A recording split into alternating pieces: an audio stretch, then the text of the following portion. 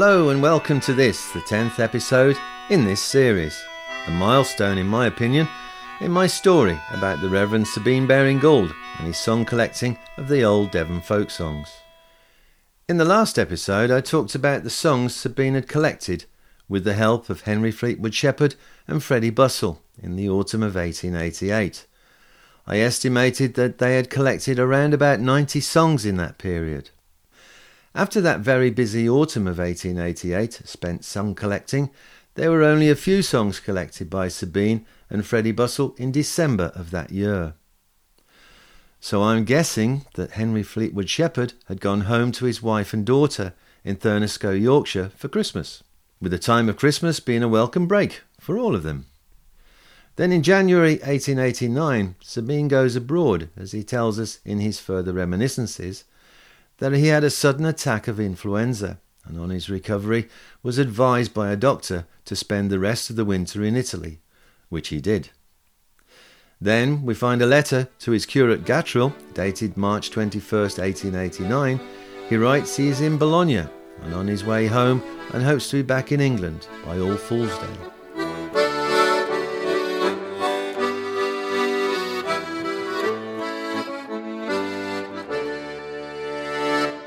So there was a lengthy break in the folk song collecting for Sabine, Shepherd and Bussell until June of 89, when once again we find song sheets showing by who and when new songs were taken down in archive in the Devon Record Centre in Exeter. Now we are back on track, with the three parsons out and about taking down the songs from Devon's songmen. By now the collection would have been growing steadily. While in Italy, Sabine must have started to think and plan how to get the songs not only sung again, but also preserved for future generations. As a successful author of both fiction and non-fiction, why not use his publishing connections to put them in a book and publish it? Which is exactly what he did in 1889. According to his grandson, Bickford H.C. Dickinson, in his biography, Sabine Baring-Gould, Squireson, writer, folklorist, 1834 to 1924. Bickford lists the books that Sabine printed, that Songs of the West was first published in 4 parts, between 1889 and 91.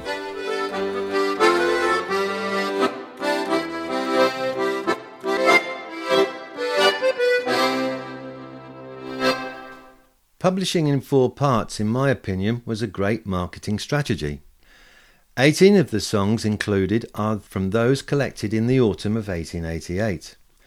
Others are added to make up the total of 25 songs to be in Part 1. Fleetwood Shepherd takes care of arranging the music for the song's publication. Sabine takes control of the lyrics. Sabine writes a very impressive introduction with a description of each of the songs. Fleetwood Shepherd writes about his musical accompaniment. Once issued, the 4 parts were aimed at the collected by the Victorian middle classes, where they would sit on the pianos of their drawing rooms, awaiting performance. And the second part already had 13 songs planned to be included from those collected in the autumn, with fresh songs added as they were collected. The Reverend Gentleman was well and truly ahead of the game. In total, 110 songs were spread over the 4 parts, released between 1889 and 1890. Then, in 1892, the 4 parts were published in 1 volume, with no less than 6 further reprints over the next 30 years. This really was quite an achievement from the Reverend Gentleman, with songs, as he termed it, from the mouths of the people. Devon's most famous song must be Widdicombe Fair, which was included in the first part of the series and has become well known worldwide. Also in the first part, from Cornwall, there is The Sweet Nightingale, a song which has also become very well known outside of the English folk song following. Sabine had received a letter from a Mr. Stevens of St. Ives, Cornwall, with the song which in the notes to it in Songs of the West, Sabine had written that many old men in Cornwall had sung the song to the same air. And this is my solo rendition of The Sweet Nightingale. My sweetheart, come along, don't you hear the sweet song, the sweet notes of the nightingale flow? Don't you hear the fond tale of the sweet nightingale as she sings in the valley below? As she sings in the valley below. Pretty Betty, don't fail, for I'll carry your pail safe home to your cot as we go. You shall hear the fond tale of the sweet nightingale as she sings in the valley below.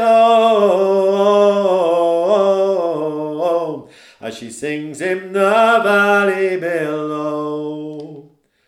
Pray let me alone, I have hands of my own. Along with you, sir, I'll not go. To hear the fond tale of the sweet nightingale as she sings in the valley below. As she sings in the valley below. Pray sit yourself down with me on the ground, on this bank where the primroses grow. You shall hear the fond tale of the sweet nightingale as she sings in the valley below. As she sings in the valley below. The couple agreed and were married with speed, and soon to the church they did go. No more is she afraid for to walk in the shade, nor to sit in the valleys below, nor to sit in the valleys below. As this is the 10th podcast in this series, I would like to give my thanks to my friend Mr. David Burley, as it was his suggestion to create podcasts, so I could tell the story of Sabine's song collecting and sing some of the songs from it to a wider audience than the folk clubs where I can usually be found singing the songs. David suggested I should create podcasts. I listened to him, did some research. It made sense. I would not have to travel other than to a gig booking. Just record the podcasts in my lounge, as I'm doing now. In effect, as he said, the audience comes to you. And you did. But I did not realise how far some of that audience would be listening from. Amazingly, the series downloads are received on 3 continents. From Mexico up into the USA and on up to Canada, across to Asia, then to Germany, and of course spread across the UK. In total, there are 87 cities, towns and villages. So you might say I have spread his story to an audience much further than I myself or the Reverend Gentleman could ever have imagined. David Burley is originally from Cornwall, the man who with much encouragement taught me to play the violin some years ago. He became a friend and played violin to accompany me as I sang at many folk gigs in Cornwall. David now lives in the States and teaches music in a school in Boston. Without his suggestion then, the podcast, the parson and the songmen would never have come about. Thank you and good luck to you, sir.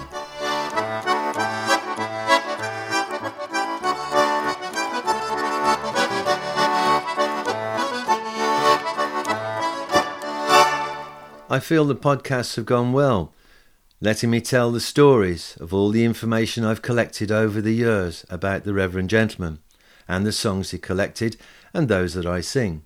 But I still wanted to tell my story of Sabine's song collecting efforts to a live audience at gigs. But to tell the story of how the folk song collecting came about, got going, and the Songbook Songs of the West was printed, all between 1888 and 1892, the story ideally needed to be in 4 individual performances at one venue, if I could find one. And all of this was to be done in 2024, being the centenary year of Sabine's death. And guess what? I got booked for all 4 in one church. Just the venue I'd thought of as ideal. I've loved singing in churches since a very young chorister.